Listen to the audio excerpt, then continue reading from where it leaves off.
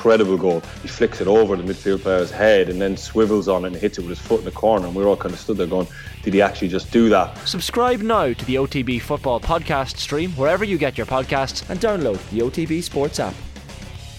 Welcome along to a St. Stephen's Day edition of Off the Ball. We are live between now and 7pm, taking in Premier League commentary on the leaders in the English top flight, Manchester City, who take on Leicester. City could end the day 6 points clear at the summit of the table if they win. Vinnie Perth and Nathan Murphy will have commentary from 3pm. We'll keep you up to date on all the rest of the Premier League games that are going ahead today.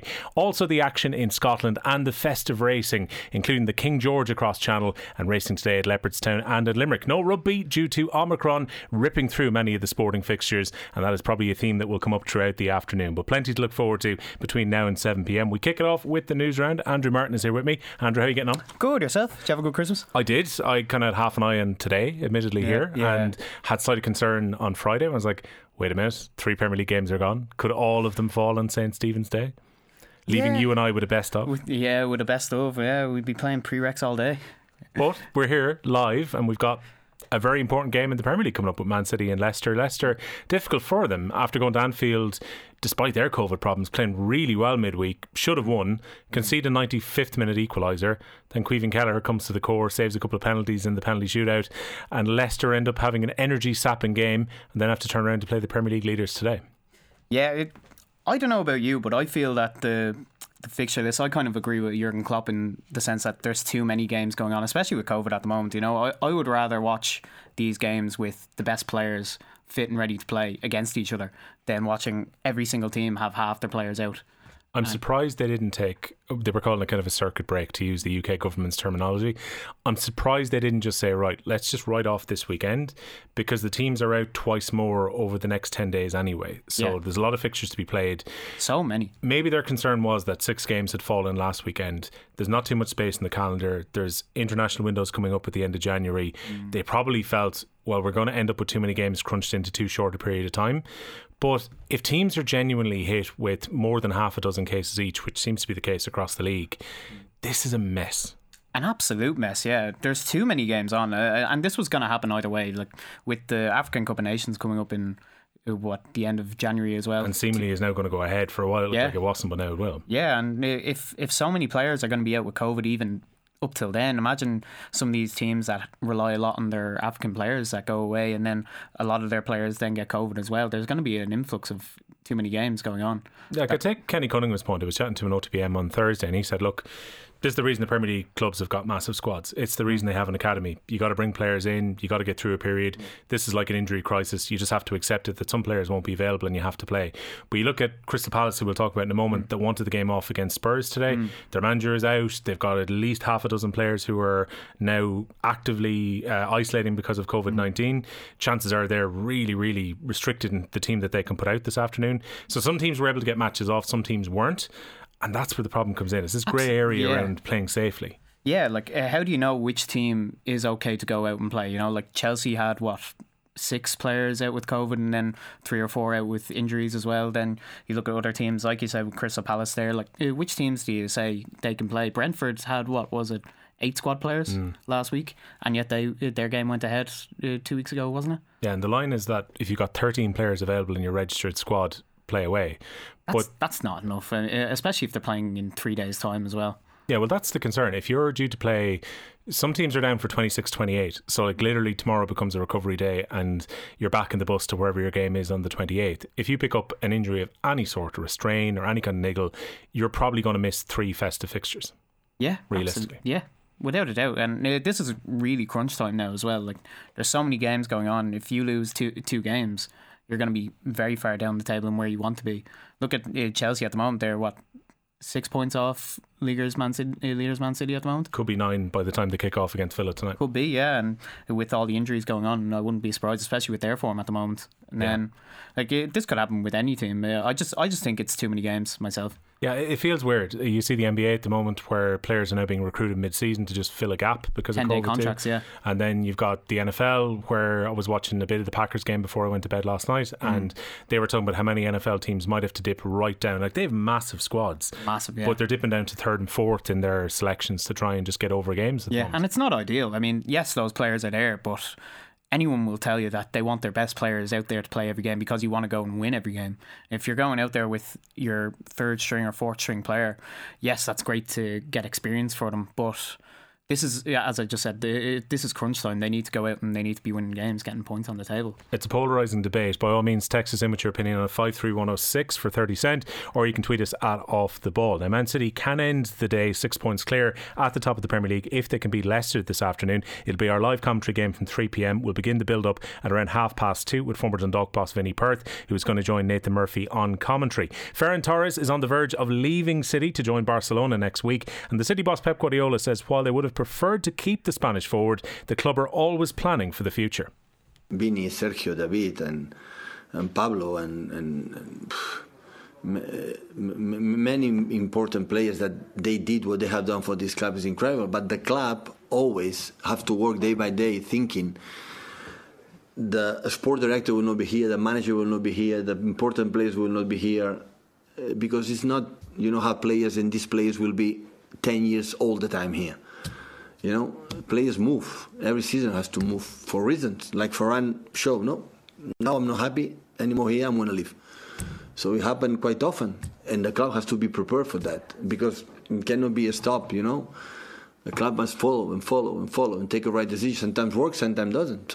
But the intention is always, we would love to have been here 10 more years, or Sergio 10 more years, but they have one age, they have injuries, they have reasons. You have to value how many games can play during the season in this tough competition like Premier League, and the club has to be ready, has to be prepared and ready to find a solution when that's happened. But it's normal. It's question of time.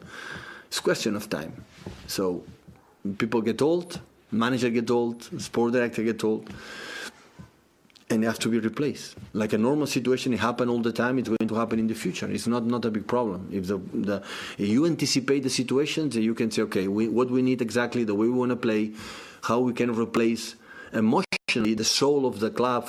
It's impossible. There are few players that are irreplaceable. They were so important in the soul for the people, for the fans, for what they have done. People like Vini, Sergio, this type of players are, oh my God, how you swap? It's impossible, because it's not just the goals. It's not just the goals. It's not just the many things. And what do we have to do? And so far we cannot complain for the fact that after that we are still there. I'm not saying now in December, end of December, how many titles are going to win. Nobody knows. But we are there. Pep Guardiola there speaking on Friday. He said the deal is very close. It's about to get over the line. It looks like it's going to be €55 million. It's structured in such a way that Barcelona can make the payments very gradually to Manchester City, which will help with their financial situation, Andrew. But Ferran Torres, he's kind of dropped out of the City squad about being a frontline attacker a little bit in recent games. I think he's got a foot injury currently, so he's not going to play for a few weeks after he signs. Is this a good deal or a bad deal for City? Like, they've trebled their money essentially from what they bought him from Valencia. But given what he's done for Spain, particularly over the last summer and in the qualifiers this autumn, are they letting a very good player go here? Oh yeah, this is a bad deal for Man City, I think. When have we ever spoken about the money when it comes to Man City selling a player? That's not their business model. They're not going out there to buy players and sell them on in a few years for profit. They're looking for the best players in the world to go and win them trophies. They're not exactly looking for to go and do that. That isn't really what they've been doing. But Ferran Torres is a fantastic player. It's never been a thing for Pep Guardiola to have a set 11 or to have set players that always play every game. Even look at De Bruyne, it doesn't play week in, week out, and a lot of fancy Premier League fans would be annoyed by that, and rightly so. But when you're a young player like Ferran Torres who wants to play every single game, you would need to go somewhere and get that kind of experience. Working under Pep Guardiola is probably one of the best things you could probably do for your career, but if you're not playing every game, how good are you really? Like, look at Gabriel Jesus. I mean, when he came to Man City, was it 3 years ago? Everyone thought he was the next big thing, and now everyone's wondering what's going on because he was signed as a striker, and everyone just says that they don't have a striker. It's an unusual succession plan, because when Ferran Torres got that hat-trick against Newcastle at the tail end of last year, and then played quite well centrally for Spain. Generally, he plays out wide, but when Spain dropped Morata to the bench, they often played Ferran Torres through the middle. I thought, here's a potential Sergio Aguero succession plan that maybe they wouldn't have considered at the start, because Pep Guardiola seems to like playing Gabriel Jesus out wide. Yeah, it's a weird one. And as well as that, who do you take out of the Man City team to put in Ferran Torres at the moment? I mean, Sterling's playing great. You have Jack Grealish in there. You're not really going to take him away. Like, there's so many players. Generally plays in a more attacking position now than midfield. Mahrez as well usually gets a lot of game time. So the one thing I'm surprised about, you already alluded to it there, Barcelona are paying in payments. I'm just surprised that they had the money to go ahead and buy someone. I'm surprised City were willing to accept it. That too, yeah. I mean, for the last year and a half, all we've heard from Ronald Koeman was that they didn't have the money to invest in quality players, and the second Xavi comes in, it's all about reforming the team and getting players that actually play well. And from my understanding of their position currently is that they restructured some of their debt and got additional loans from Goldman Sachs recently enough. I think it was last month. The problem that they really have, and it's an unfortunate way that this has happened, but some of their wage cap has been freed up by Sergio Aguero's forced retirement. Yeah. So it looks like they'll be able to use that bit of the cap space to put Ferran Torres in.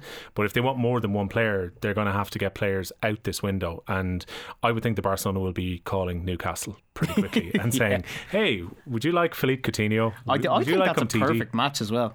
Yeah, Philippe Coutinho in that Newcastle team would do very well. Him and Saint-Maximin in the same squad. I think they'd actually have a chance of maybe staying up if Philippe It's Coutinho whether Champions League winner Philippe Coutinho is willing to fight for a relegation battling team. That too.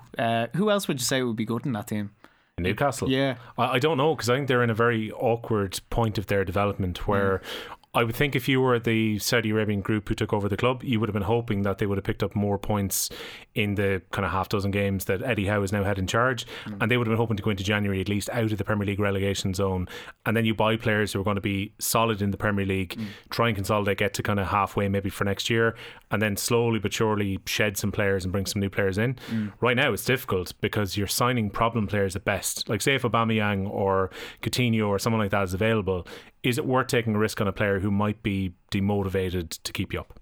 Absolutely, yeah. And also, as well as that, when you're looking at the Newcastle team, the form they've been in this season, what type of players do you go for? Do you go for forwards to get you more goals? Do you go for defenders because you're leaking too many goals at the back? I would think you'd have to build from the back. As unsexy as it is, Callum Wilson is a very good striker who can potentially get you enough goals, with Saint-Maximin creating a bit at the far end. Their problem is the amount of chances that they concede, and I know they've had some difficult fixtures in recent weeks, but I remember I watched the Man City game a couple of Sundays ago and they were just ripped to ribbons. And when they look that out of confidence, if they could get a couple of good defensive players in, maybe a midfielder to go in front of the defence, at least maybe they might be able to stop the goals going in. But it's going to be tricky to stay up. Yeah, I don't think they're going to stay up, if I'm honest. Well, we'll see how they go. Crystal Palace confirming their match at Tottenham will go ahead this afternoon following widespread reports that game could be called off due to a COVID outbreak. Palace, it's understood, put in a request this morning which was rejected by the Premier League. Their manager Patrick Vieira will miss the fixture after he caught COVID-19. Fixtures have to go ahead if teams have 13 outfield players available in their squad and a goalkeeper available to play. Ahead of that game, the Spurs boss Antonio Conte insisting that Harry Kane, who scored against Liverpool last weekend, has been totally committed since his arrival to the club. Yeah, but Harry showed me great availability and showed me to be involved totally in Tottenham project, and I see him every day, and I see that he's happy. He leaves the training ground, he leaves the dressing room, and he leaves during the training session in a fantastic way. And I'm happy. I'm happy for what I'm seeing every day. Meanwhile, Chelsea, who are in third position, attempt to move level with second place Liverpool. Their game against Leeds off today. The evening game, Aston Villa hosting Chelsea, and the Aston Villa manager Steven Gerrard also missing that game due to COVID. The Chelsea boss Thomas Tuchel says it's a challenging time for clubs across the Premier League. We are not only football players and coaches, we are also fathers and family members, so we are also concerned and have doubts and fears and uncertain situations, which is not nice. Still, we are privileged to do our job and to do what we love. Of the teams who are fighting it out for fourth place, Arsenal head to Norwich, who prop up the table. West Ham hosting Southampton, and that game between Tottenham and Crystal Palace. The late game at 8 p.m. is Brighton against Brentford. Just 4 fixtures surviving in the Championship. They all kick off at 3 p.m. today. A host of games being postponed due to COVID-19 issues. Blackburn can go level on points with the leaders Fulham if they win at Hull, while Luton will host Bristol City. The winner of Middlesbrough against Nottingham Forest will move to the playoff positions, and Huddersfield will be in the top 6 if they can beat Blackpool. Crowds of just 500 in Scotland today as new rules kicking in Scotland. As a result, the winter break has also been brought forward for after today's games. Celtic are looking to temporarily cut Rangers' lead back to 3 points with a win against St Johnstone. They've been going well. Just coming up to half time, the Hoops lead by 2-0. Abada getting both goals there. He's now into double figures for the season. Rangers will take on St Mirren from 3 p.m. Third place Hearts face Ross County. Strugglers Dundee, who've got COVID problems as well. They aim to avoid a 5th defeat in a row when they head to Aberdeen. Dundee United host Hibs, and Motherwell will take on Livingston. All of the Irish provinces had due to be in action in the United Rugby Championship today, but the Interpro Games postponed. Ulster were due to host Connacht this afternoon in Belfast. However, a number of positive cases in the Northern Province squad means that will be rescheduled.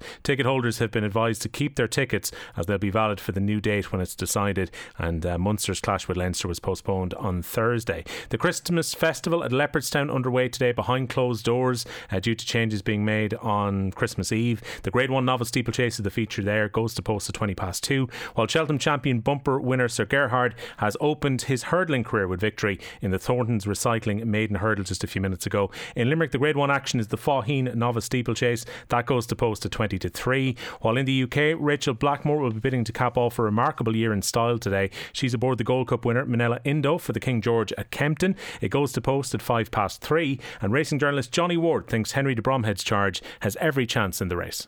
Yeah, I'd give him a very good chance. The reports are that he's in great nick. Wears cheek pieces for the first time, which is interesting.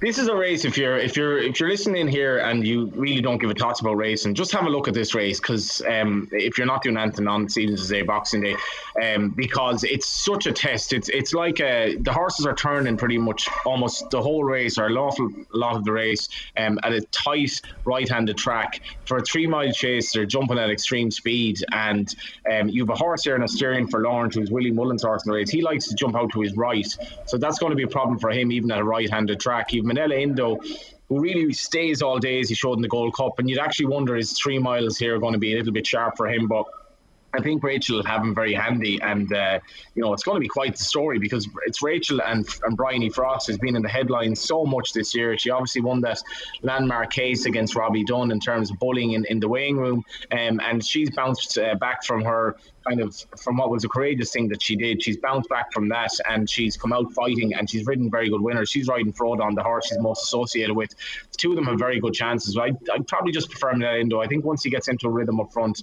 he'll probably stay on best of these. King George going to post in just under an hour's time at Kempton. Did you stay up for any of the American sport last night, Andrew? I watched the majority of the NFL, or not the NFL, the NBA. The big game with the I watched Golden State. I was going to say Golden State were playing Phoenix. Two top teams in the NBA so far this season. Yeah, absolutely. Yeah, that's a great thing about the NBA, is that they always make sure that the big teams play each other on Christmas Day, and that's what when you have the Premier League, of course, you're always going to have big games, the big fixtures over the course of 10-day period over Christmas.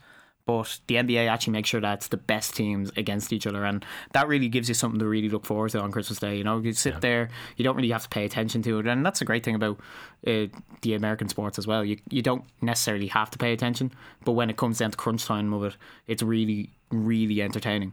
And as well as that, it's so good to watch Steph Curry. To watch him just out there hitting points. I mean, what a glorious moment when he broke the 3-point record, and they actually stopped the game to give a chance to actually celebrate it. Yeah. Which is something I think in Irish sport we don't do half enough. No. Like Cillian O'Connor scores the point a few years ago to go top of the scoring charts in the GAA. And people actually genuinely had to go back over the records to just double check. There was no kind of grandstanding moment while Steph Curry, got the fireworks essentially during the week. Yeah, that's the other great thing about the American sports, is that they always make sure to have that marquee moment in the game, that they'll always make sure that they take that pause, or they go to the ad break. Yeah, they take the time out for it. Whereas if you were to have that kind of thing in the Premier League, it's just a little card comes up on the screen. You put them on the screen for about 10 seconds and say, oh, he broke this record. Imagine if Harry Kane ever breaks Alan Shearer's record and they actually take a break in the middle of it for a VAR decision so he can have a moment. They give him the little John Terry, after 26 minutes, carry him off.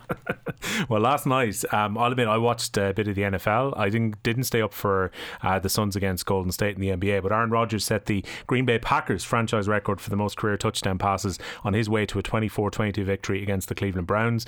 Brett Favre went up on screen. Have a look back if you get a chance on social media, because this is the least passionate video you will ever see. I get the impression that Brett Favre was hoping that Aaron Rodgers might leave during the summer so his record would stay intact.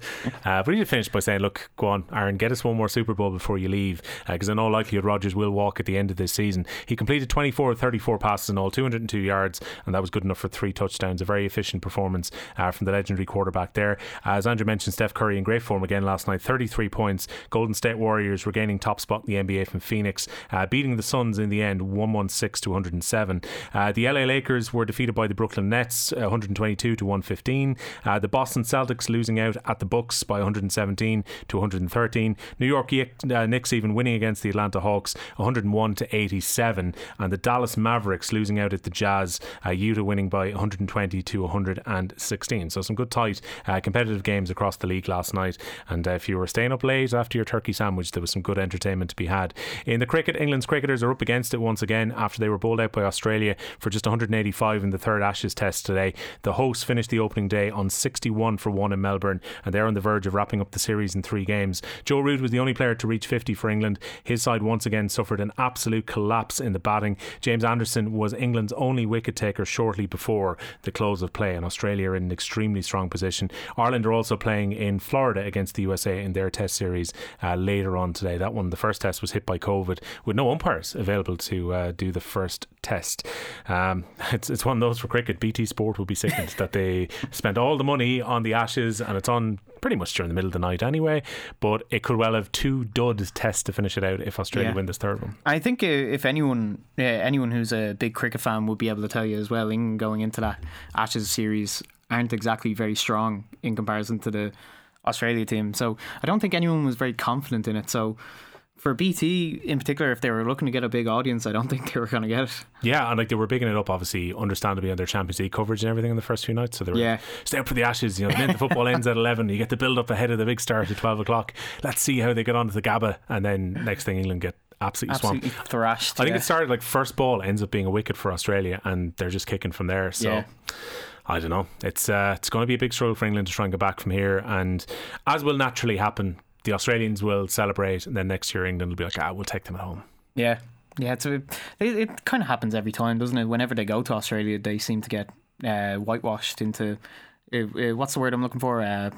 When a clean sweep. Yeah, a complete clean sweep is what usually happens when they do travel over to Australia for the Ashes. Just shows how difficult it is to win away from home. The 2 goals for Celtic have them ahead 2-0 against St Johnstone at half time, so they should be bringing Rangers' lead down to 3 points ahead of Rangers' game at 3 o'clock. We're going to be in a moment taking a look back on some of the best moments from the pay-per-views this year.